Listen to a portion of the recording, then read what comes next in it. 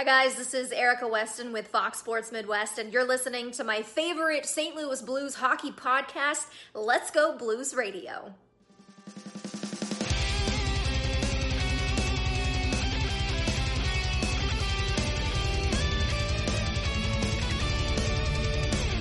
Hi there, everyone.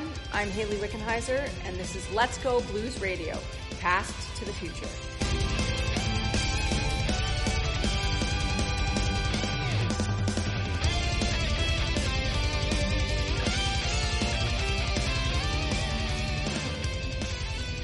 I need one win.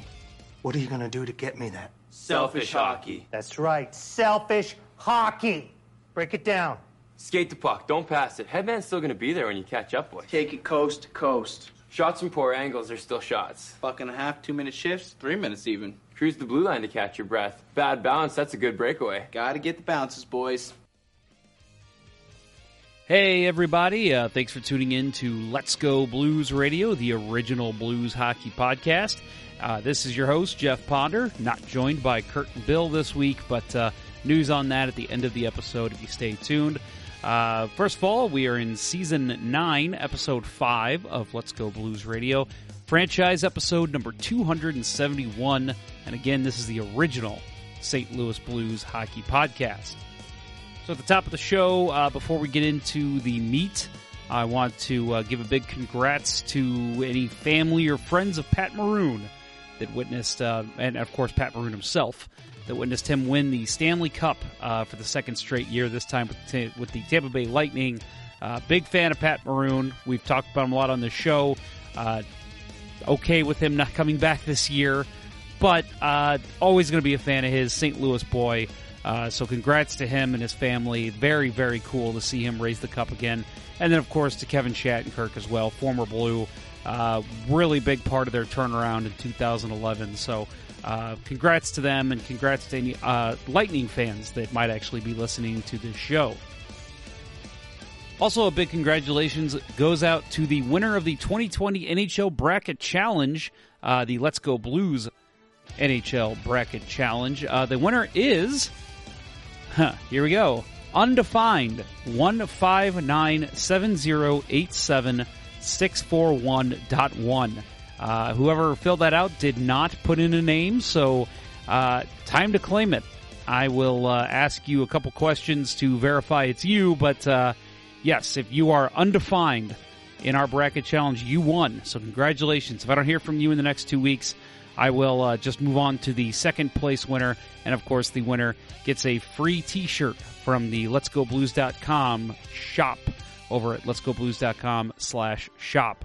So again, undefined 15970876411.1. If that sounds familiar to you, you fill out the bracket and did not put a name, you're our winner. So congratulations.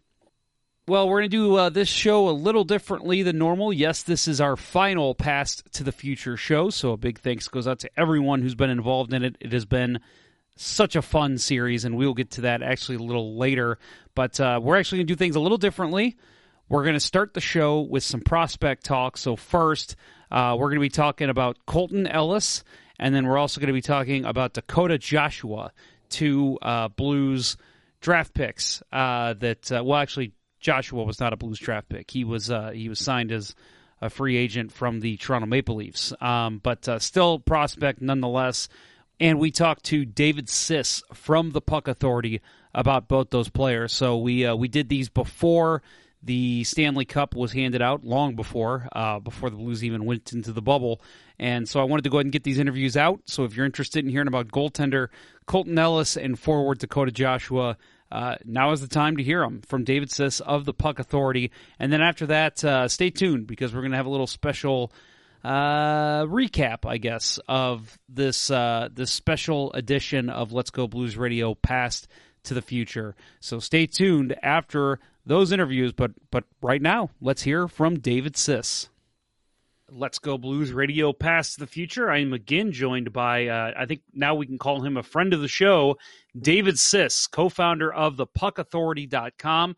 He has come on to talk about Colten Ellis, a goaltender who plays with Rimouski of the Q, as people call it, the QMJHL. David, thank you very much for coming on the show again. Thanks for having me again. Yes, and I am I saying this right? Rimouski Oceanic. Yeah. Is that right? Yep. Okay. Yep. That is the Q team that he plays for, and I asked that because there's I believe that's an accent grave, right? That's over the E. So. Wow, So. I pulled that one out of my ass. Well, don't worry, you won't have to be saying that much longer. He was just traded to the Islanders, so. Oh, well, there you go. I didn't know that. He'll be playing with Nikita Alexandrov. So. Oh, that's great. Somebody we've already talked about on the show. Yeah, that's fantastic. Good to hear. I guess I missed that. I think I did the research on this before that happened. So yeah, good to hear. So he's a third rounder, number 93 overall when he was drafted, which I don't have the draft year in front of me. I'm hoping you do. Yeah, no, it was last year. Last year, 2019. Yeah. Okay.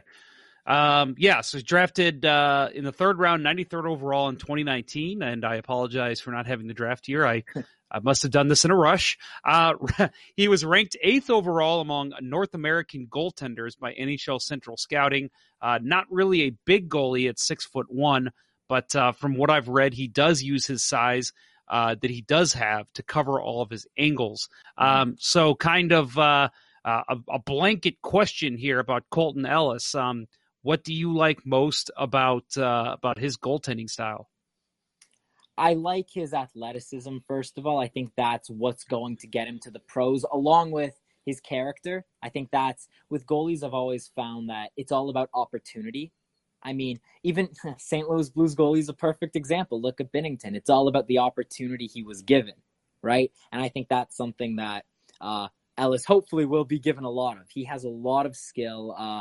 Really, I think the athleticism that allows him to, move very quickly from one end of the crease to the other, to, make these big saves. He's not obviously the tallest or biggest goaltender in the game, but he has that athleticism that makes up for his size. He knows how to cover the net. He does play pretty far out of his crease, I'd say at times.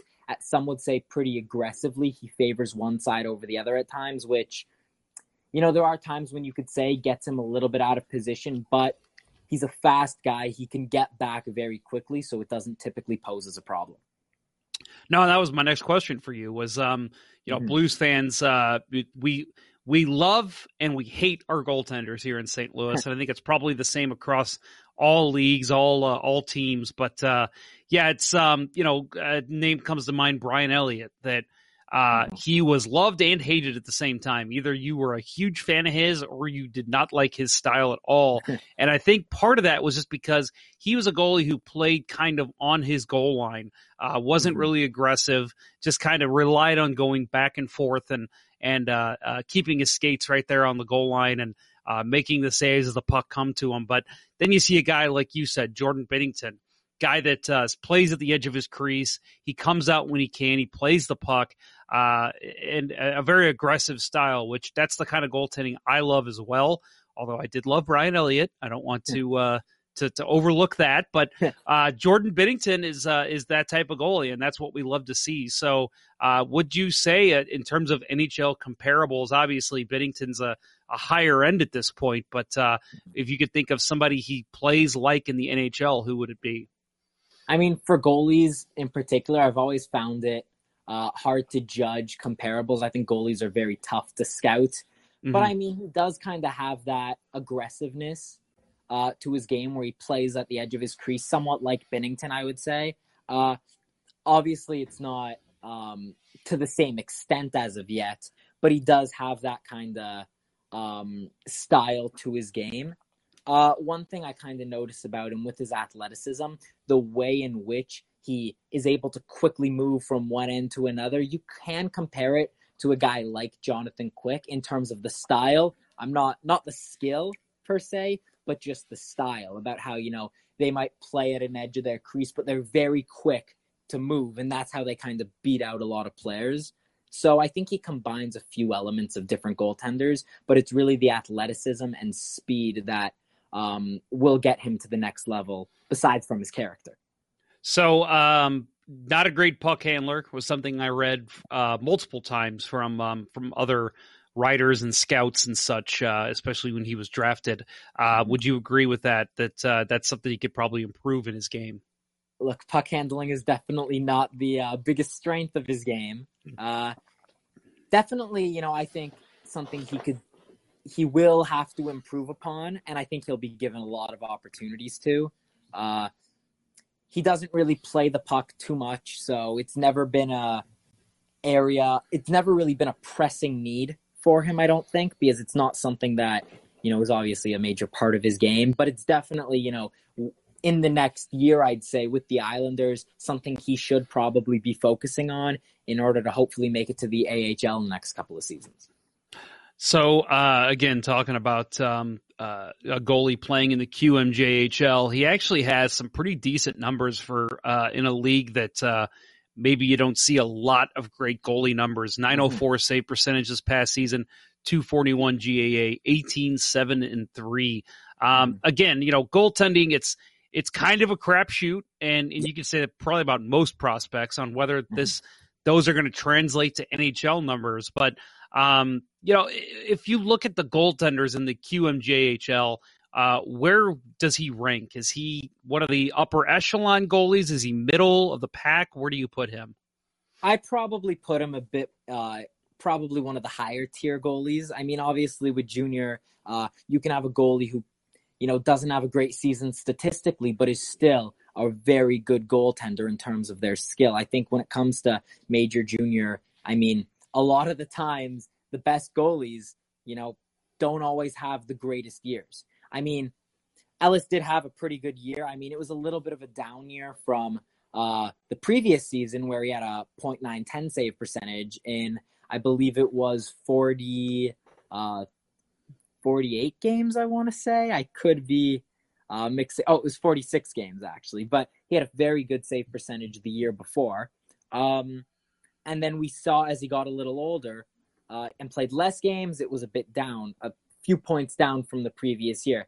But again, with goalies, I feel like it's pretty much a crapshoot, I would say. 1 year a goalie could be great. The next year declines a little bit, but it doesn't really deter from his skill set. He's a top goalie in the league. As we saw, the Islanders paid a big price to acquire him this year. He's known as one of the best goalies in the league because of not only his athleticism and skill set, but also his character. So, again, this is Colten Ellis talking about goaltender playing in the Q right now. Round 3, number 93 overall in this last draft. Colten Ellis, a guy that fans are excited about, I think, and scouts are excited about, but at the same time, you look at the Blues depth chart, and, we've talked about him a couple times here already. Jordan Binnington is ahead of the chart, and right now, Jake Allen is his backup, and potentially could be still coming back next season. Then you've got guys like Ville Husso and Evan Fitzpatrick and Joel Hofer, another guy that we've talked about on this show, currently with the Portland Winterhawks of the WHL. So he's got quite the mountain to climb to get his way into the NHL. And I know prospects, they could be trade chips at any time, but do you think if he makes it to the NHL, do you see it be, just a completely clairvoyant question, but do you see it with the Blues, or do you think they maybe move on from him since they have such a strong goaltending depth right now? I think it's going to depend on how long it takes. I mean, all goalies take, not every goalie, makes it to the NHL at the same age. If he makes it to that level in the next, I'd say, 4 years, I think there's a good chance he will be traded, or whoever the backup is for the team, for the Blues, then will be traded, because Binnington is likely still going to be the starter. As he's only, 27 right now, he's still got a lot of gas left in the tank. If he makes it, if he proves that he's good enough in the AHL, which I do think is a solid possibility after, I'd say, 2 or 3 years of development up there, he definitely could, prove that he is at least worthy of a backup job in St. Louis. And if, they like their backup, whether it's Allen, whether it's Hofer, Husso, whoever it is at the time, he could very well be traded to a team in need of a backup goaltender. would you want him on Toronto? Because that's your team, right? Are you a Toronto guy? I am actually a Habs fan. Okay, well then would you take him on Montreal right now? I would take anyone on Montreal. No, I'm a big fan of Caden Primo right now. I think after Carey Price, he, has the potential to lead the team going forward. But obviously, goaltenders, very hard to predict. You can always use some good prospects there. So I would not be opposed to the Habs getting him down the line. And we are in the future segment of today's show, Let's Go Blues Radio Past the Future. I'm again joined by friend of the show, David Ciss, co-founder of the puckauthority.com. Today we're going to be talking about Dakota Joshua, who spent 4 years at Ohio State University, originally not a draft pick of the St. Louis Blues, drafted by the Toronto Maple Leafs in the 5th round, 128th overall, but he was acquired by the Blues on July 12th, 2019, in a trade with Toronto for future considerations. Right after that, signed a 2-year, two-way entry-level contract after the trade. But more importantly, we've got David Ciss here joining the show. David, thank you very much for coming back on again. Thanks for having me. Good. Yeah. You laugh because, we're not recording all of these at once. We're not doing all these interviews at once. These are spaced out by a couple days. That's at least what I'm going to tell people. So again, Dakota Joshua, 6'2", 198 pounds, 5th round pick, is a center, 24 from Dearborn, Michigan. And again, just not a very high pick and a not really drafted by the Blues, wasn't really on their radar until they signed him last year. So what can you tell us about Dakota Joshua? Obviously, he's a big guy. Spent his first year this year playing professional hockey after a pretty good career at Ohio State in the NCAA. Also played in the USHL, had a pretty good career up there. This year, he got a taste of professional hockey playing or splitting the season between the ECHL, the Tulsa Oilers, and the AHL. And he did, it definitely took some time for him to, find his game up there. And he still obviously, has some room for development. It's going to take time, but he's definitely a project, but one that has some solid potential to be a solid depth player at the professional level, whether it's the AHL or maybe he finds himself in the NHL at some point.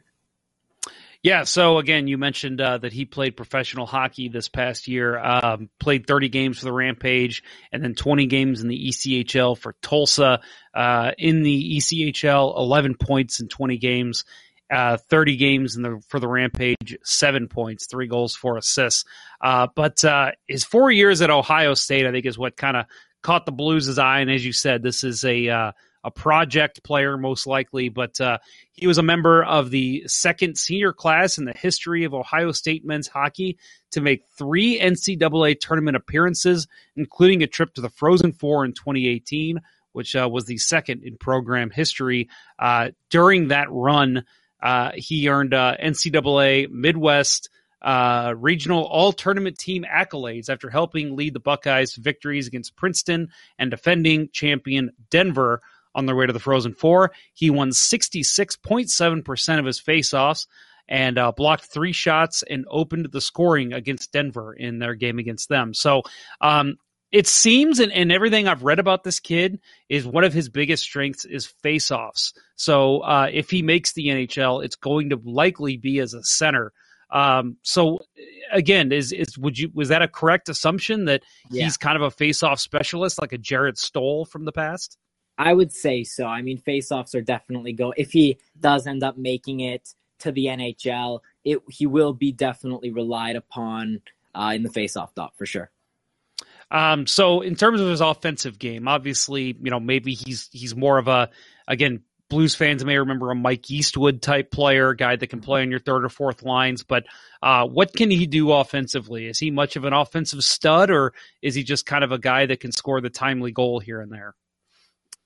I think you're right in terms of, he can score those timely goals here and there. I'm not sure that he's going to be a major offensive presence by any means. I think we're going to see him in more of a bottom. If he does make the NHL, it'll be in a bottom six, kind of face off, more of a defensive role as well. Kind of the guy they put on the ice when they really need to win a face off and play more of a defensive game. The reason why I don't see him being the biggest offensive kind of guy is the fact that, we saw him put up some good stats on Ohio, which was very impressive.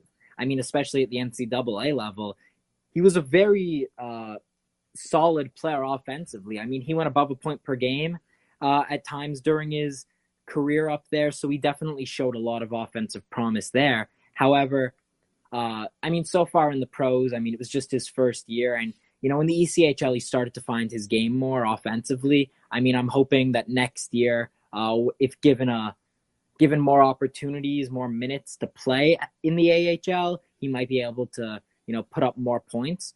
But what I really like about him is his versatility. I think we can see him used in a lot of different ways. He's the kind of guy that, he can be put on the ice in pretty much any situation, and someone that coaches will use when they need a player that can adapt to different situations. He's someone that that coaches will want to use depending on, or in whatever kind of situation. He's very versatile, has a, large skill set and a lot of raw potential up there.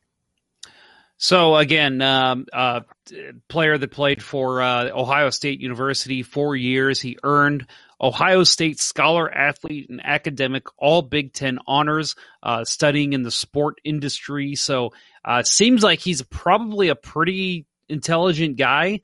Does that show off pretty well in the rink? For sure. It's the kind of he plays a kind of smart game that allows him to maybe not excel at one area of the ice, but someone who knows how to play in all situations. If you need him to score those big, timely goals, he can do that. I'm not going to say that he would be the Blues' best option for scoring those big, timely goals, but he's definitely someone that, can be used in a wide variety of situations, whether it's on the penalty kill, whether it's, during those last minute of play on the extra with the man advantage. Coaches will want to use him in a bunch of different situations, whether that be in his own zone or in the offensive zone. So it's an interesting prospect to talk about because he was not actually drafted by the Blues, drafted by the Maple Leafs. But I look at that trade and it's just for future considerations, which, could easily just turn out to be a 6th or a 7th round pick or whatever it might be, another minor leaguer in the future. But Toronto, a lot of people looked at that trade. And I remember when that happened, people saying, "Oh, great, another guy that never going to make the NHL on the Blues roster," that kind of talk. But I look at Toronto, much like the Blues, that, maybe it's the fact that they've got a couple centers locked up long-term. They don't need to worry about, any future prospects coming up at center at this point. But then again, you can say the same thing about the St. Louis Blues. So just in your opinion, from what you've seen of Dakota Joshua, and again, you're based in Toronto, so I'm sure you've seen plenty of Maple Leafs games. Why do you think Toronto was willing to kind of give him away for future considerations? I think a lot of it is the fact that, he didn't really have a future on the team in regards to that roster outlook. The fact that right now they've got Tavares locked up long-term. They've got Matthews locked up long-term. Obviously, I don't think Joshua was ever going to be considered to be part of that top 6. But really, I don't think that his style of play... Well, they have Frederick Gauthier. So they have that big forward that they're going to use, to win faceoffs and be more of a bigger defensive presence on the ice. And I think with him kind of getting more and more trust by his coaching staff, I think that they didn't really see as much of a need to keep Joshua on the roster. They just didn't see him fitting in or having a real future in the NHL by any means, which is why they traded him for virtually nothing. Yeah. Again, we'll see what that materializes if it does ever materialize into anything. But again, we're talking Dakota Joshua from Dearborn, Michigan, a center at 24. David, thank you very much for joining the show again. Again, David Ciss, co-founder of the puckauthority.com. Let's go ahead and in case anybody didn't hear you the first couple times, how can people find you on social media, and how can they find your work online? You can find my work at thepuckauthority.com. We have a lot of different prospect articles up there. So if you ever, have any questions about a prospect, we probably have an article with everything you need to know on that player. You could also find me on Twitter at David_Ciss. Ciss is CISS, in case there was any confusion up there. So you told me in a previous episode that you're a Canadiens fan. Yes. Who's a prospect that maybe Blues fans should be looking out for to be coming up with the Canadiens in the next couple of years? Well, probably one of the most one big name that you're probably going to be hearing a lot about within the next week or two is going to be Alexander Romanov. Solid defenseman, played the last couple of seasons in the KHL. Yeah, he's going to be in the NHL, I'd say, next season. Bearing any big changes, he is a player that going to be a big defensive defenseman for that franchise, and someone I'm very excited to see. Awesome. Well, thank you very much again for joining the show today, David. Thanks for having me. Hey, everybody. Well, if you're podcasting, I'm coming to you after some prospect talk, and if you're just watching this video on YouTube or Facebook, first of all, welcome. Second of all, make sure you check out the podcast for the said prospect talk. I'm coming to you from my backyard on this lovely fall evening, and what a summer it's been for Let's Go Blues Radio. Yes, Blues season did not end the way we wanted it to, but we ran a series here called Past to the Future. It's obviously a play on Back to the Future. We had alumni on for the first half of the show, prospects on for the second half. This is the one episode that's a little different. This is one of the most fun projects I've ever worked on. We've had two of the biggest guests this show's ever had and probably will ever have, Grant Fuhr and Bernie Federko. In fact, my conversation with Bernie, which was just one of the most fun times I've had discussing a guy about his career, a Hall of Famer. We talked about how, even though he didn't win a cup, if he could do it all again for the St. Louis Blues, would he do it? He would. No, I would do it all again. I mean, I'd like to have some control on the things that maybe didn't happen. I mean, I look back at our team in 80-81 when we challenged the New York Islanders, when we finished with 107 points. We had a great hockey club, and it's a shame that we weren't able to keep that hockey club together and get two or three chances at the Islanders in the next 2 or 3 years with the same team. But no, I mean, I'm very proud that I was a part of the St. Louis Blues for 13 years. I wish it would have never happened that it was traded to Detroit. I mean, that was not my control. I think that you see nowadays, I mean, that doesn't really happen unless the player wants it to happen, because guys have got no trade clauses, they've got no movement clauses, this, that. We never had any of that stuff. We had no free agency, we had anything. So we were totally out of control all the time. But no, I would have never changed anything else. I would love to have, as we just talked about, guys like Brammer and Joey and all these guys, Ludi, all these guys be able to stick around, and I think that we would have had an honest chance at a cup. But you know what? Such what happens when in business. Such what happens when you had so many ownership changes, and I think that's always a factor. I mean, we went from the Solomons to Ralston to Harry Ernest, and of course to Mike Shanahan, and then since then there's been a number of changes, and I think that finally. There is a local group here headed by, Tom Stillman that has a lot of great, investors here that are St. Louisans that said, hey, enough's enough. We're going to go for the gusto here, and we're going to put everything together and win a cup. And that's exactly what happened last year. He also discussed how playing for a small market city kept him from kind of being a household name in hockey. Again, we're not a big market town, at the time. I think that look at the National Hockey League during all those years. I mean, Basically was the teams that from Canada. I mean, there was no television. I mean, we had half a dozen games on TV every year, during those years. So we didn't get a lot of exposure. So, I mean, when we got to play in Canada, Hockey Night in Canada once a year, Toronto once a year, and Montreal, that's really the only time that anybody else, really saw us play. So, when you're in a small market town, small market team, it really sometimes can be very frustrating. And I kind of went through that through my career. I mean, I played against the same players as everybody else did, and my numbers are probably better than most of the rest of the guys that I played against. So, I mean, that's not up to me. I said that, so many times is that, I mean, there was a lot of great players in the league. And I think in our days with all-star games, there was only, nowadays they don't go by, what position you play. You're the forward or defenseman, and they pick the all-star game based on that. In our day, it was 4 centers, 4 wingers, left wingers, 4 right wingers. So, there was a lot of good center icemen. I mean, that I don't feel belittled by any means by not, being behind them. And, guys like Dennis Savard, Brian Trottier, and, Dale Howardtrick and Wayne Gretzky and Bessie. I mean, the list goes on and on and on. And, so, yeah, I mean, it was frustrating during those times. I mean, I think I finished top 10 scorers 8 times and still was only on a couple of all-star, teams. But that's just the way it is. And, you can't promote yourself. It takes somebody else to do that. And it's the press that really kind of controls that. And we had, one newspaper and, 6 games on TV on KPLR. It's pretty hard to get the name out and the recognition, but that's all you got. We also had Ken Wilson on, former Blues broadcaster and, the Oh Baby guy. And he talked about his departure in great detail with the St. Louis Blues back in 2005.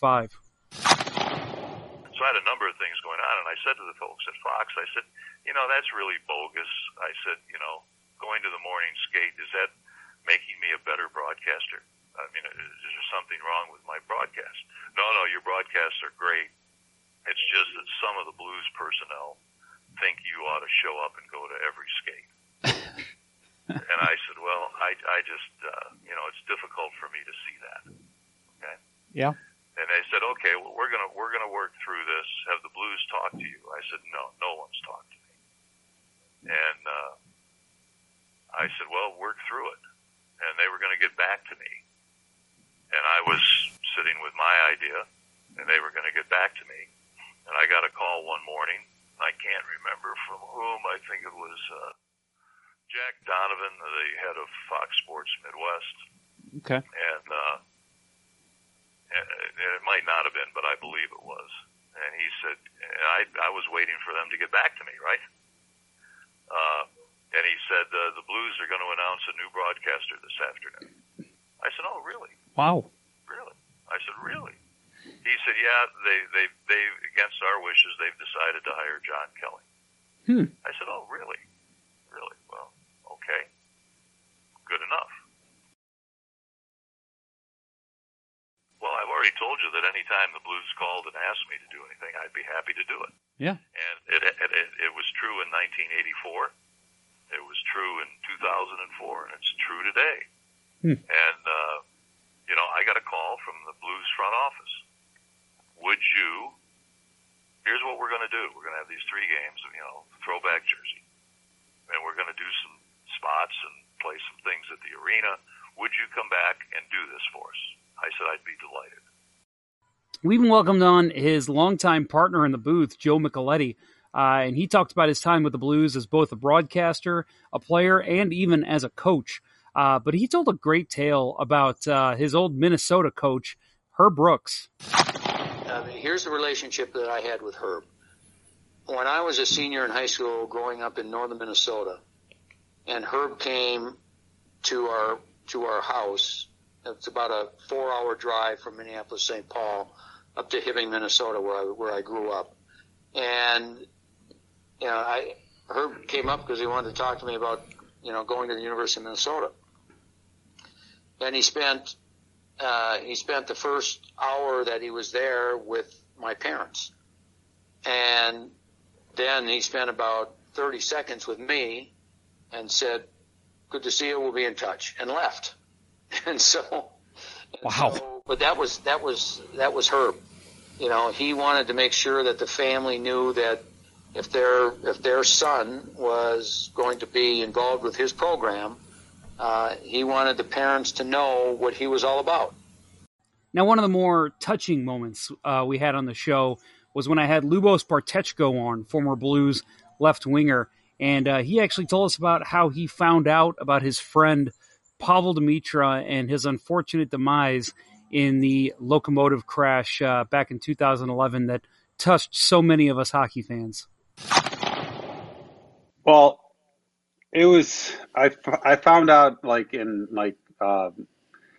they were supposed to fly into and play a game against our team in my hometown where I was playing, and he was not know that. there. So he texted me, you know, like we talked the night before. He's like, "Hey, we're going there. Can you get me, you know, a box for my family?" And so they're coming in to see me, and I'm like, "For sure, absolutely." So I got him a box, you know, got him everything, and then in the morning, before they were taking off on that flight, he texted me, you know, everything's all set and all that stuff, you know. So we were talking. He's like, "Yeah, you know," and I was practice. I had practice that morning. So I was at the practice, you know, and then after practice, like, you know, I was looking at my phone and, you know, I had a message, whatever. So I responded, and then all of a sudden, one of my teammates ran up to my car and is like, "Do you know what happened?" I'm like, "No, what happened?" He's like, "Yeah, the plane went down." I'm like, "What are you talking about?" Like, plane went down. And I was like, I literally, like, it froze me, and I was like, I didn't know what to do. And I picked up my phone and I called Pavel, and straight, you know, like, I just didn't know what to do. Like, it was just really, I honestly, like, I didn't know what to do. I was like, you know, like in shock. Like, you know, this is something that it's like almost like you're a family member, like, you know, because we were that close.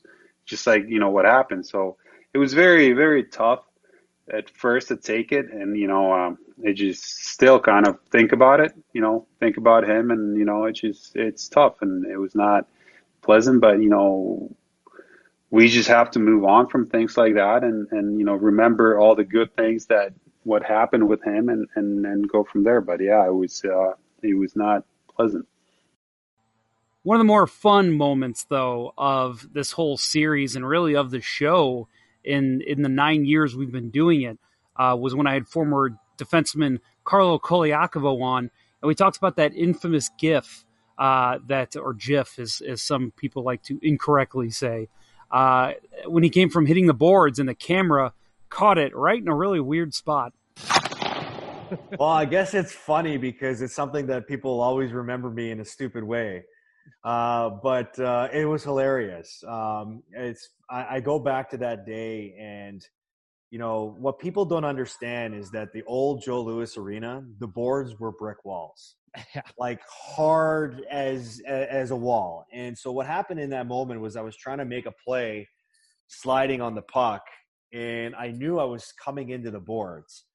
And I'm thinking to myself, I'm either going to smash headfirst into this thing and break my neck, or I'm going to try to brace myself knowing that this is going to hurt. So what I did was I lifted myself up and I braced the impact with the top of my knees. And that's why I made the expression that I did. And then after the game, it's funny. I'm walking around and I see a group of guys just, you know, getting together and having laughs. And every time I would walk around them, guys would be hiding their phones like they were embarrassed about something. And I'm thinking to myself, what's going on here? Until finally, Eric Johnson says, "Hey, man, I don't know if you've seen this, but it's pretty hilarious." So he shows me, and I'm like, I get this all look in my face. I'm like, oh, my God, what the hell was the camera doing in that spot in that moment? And you shake your head, and the next thing you know, I'm on the bus, and my phone's blowing up with all my buddies saying, "Man, are you okay? What happened here? This and that." And I'm like, yeah, it's just one of those things you get caught in the moment, and you know, those are things that make people laugh. And for me, unfortunately, it's something that I'll never be able to remove myself with, but it's something that I'll always have fun with because there's nothing I'm embarrassed about. I mean, it's just one of those embarrassing moments that end up turning out to be one of the funniest gifts ever created. Yeah. I don't know what else to say about that. You'll live forever, Carlo. That's the way I see it. Man. But it's good. It's all good. And how can we forget about the time Mike Weaver came on and discussed his hit on Patrick Sharp and how he actually ran into Sharp that next summer at a wedding. Yeah, totally. I remember was it that summer I ended up going to a wedding and Sharpie was there too. Yep. So I think I heard that story. Yeah, I remember walking up to him. I'm like this. So that's it's pretty good. No, for sure, because that's the one thing that's special about hockey. You go in and how tough the Stanley Cup is. You go in blood, sweat, and tears trying to go and win that thing, and the handshake at the end of every series is just a special thing to experience. The passion and everything is there, but guys are doing that respect factor. It's pretty amazing. So even with hockey guys, look at the fighters in the league. They'll go and fight, and then all of a sudden have a beer with the guy after. So it's all about respect, and that's one thing that our game has is that respect factor. Also on the heels of the Lightning winning the Stanley Cup, it's important to note the one non-blue we actually had on the show this summer. That was Brandon Bollig, former Blackhawk. He actually came on and talked about what it was like to win the Stanley Cup as a Chicago Blackhawk.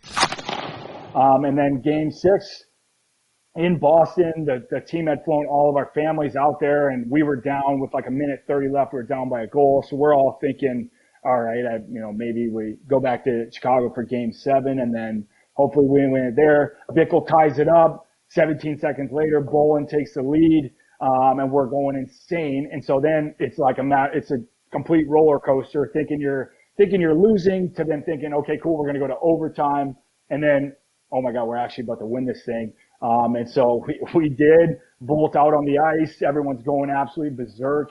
And I was extremely nervous, to say the least, to touch the cup, but because I didn't want to drop it, I was like wiping my hands. I was wiping my hands like crazy on my jersey, on my pants, and all that stuff to make sure that they were as dry as could be. And so as soon as I got to touch that thing and to hoist it and kiss it and skate around the ice with it, it was just the coolest experience ever, and one that, of course, I or anybody else that's experienced it will probably never forget.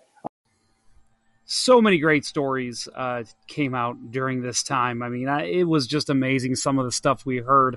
But one of the greatest ones, for me at least, came from Jeff Brown. And he talked about how when he was traded to the St. Louis Blues, goalie Greg Millen was the one that kind of brokered the deal with the Blues. But Millen wasn't exactly happy with what they had to send to get Brown on the Blues.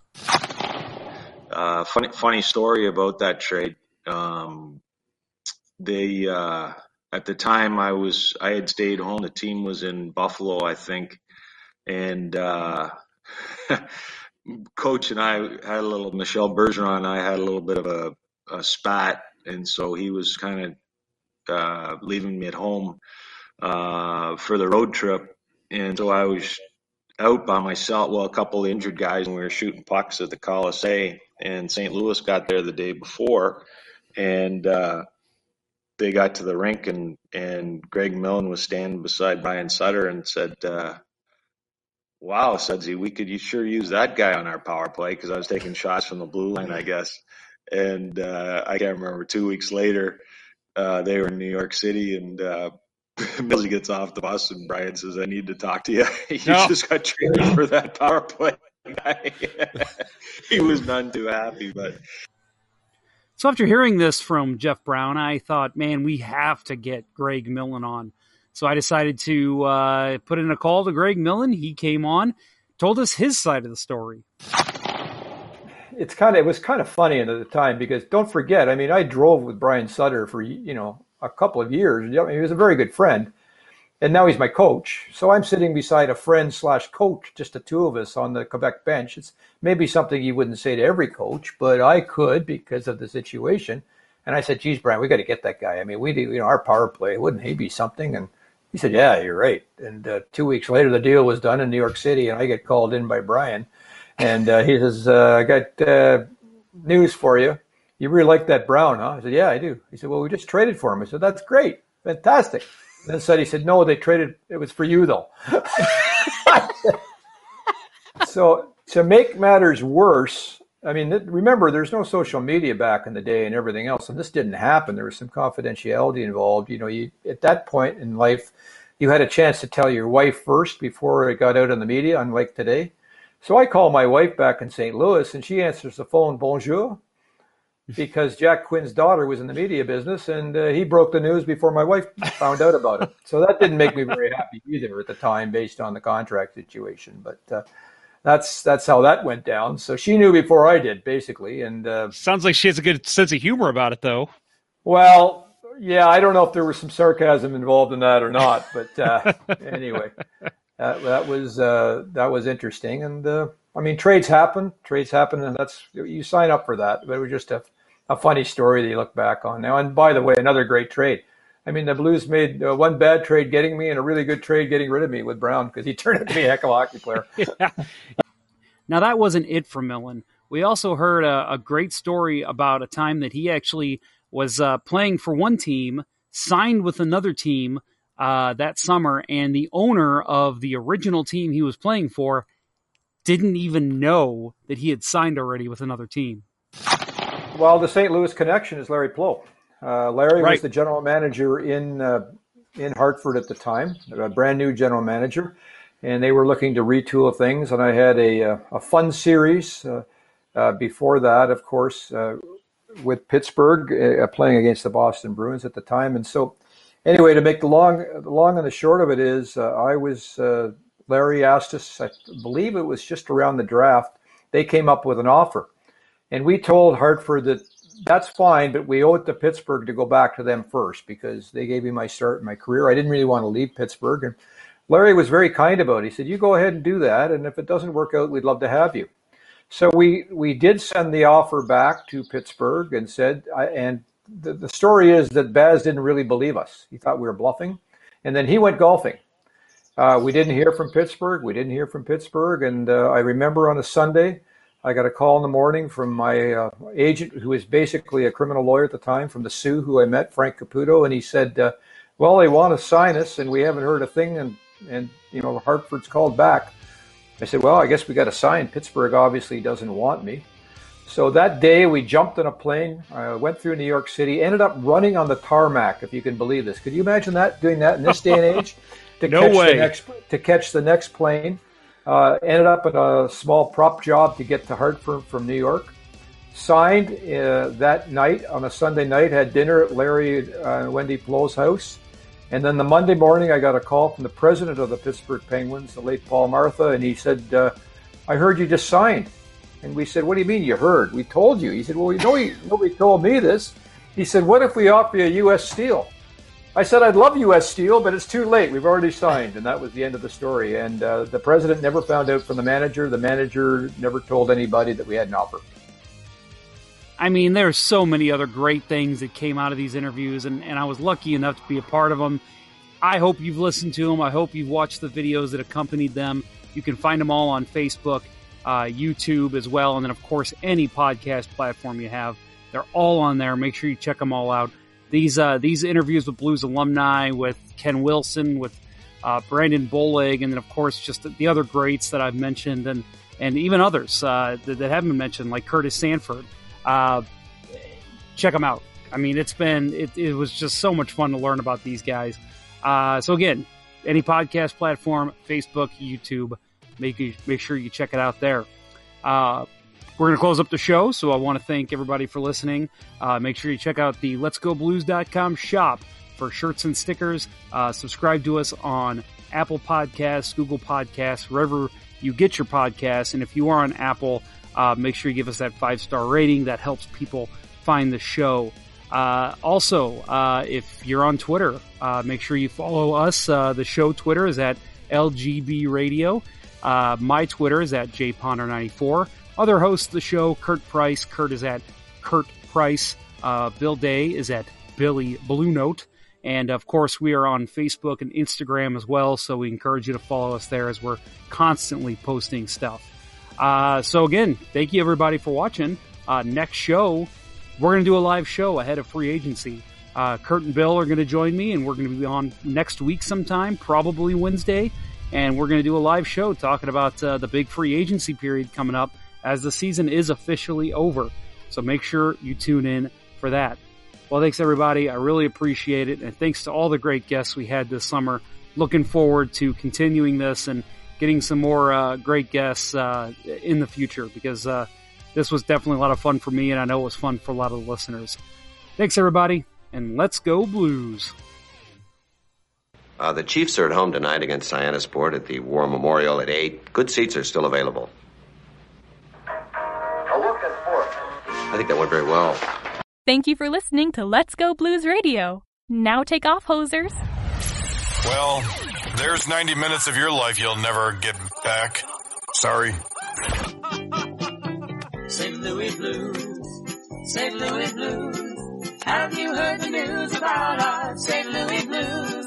They've only just begun, they're on their way to number one. Now there's no more blues for our St. Louis Blues.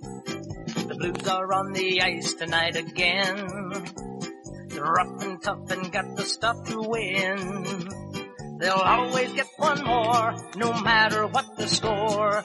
They are quite a hockey team, my friend.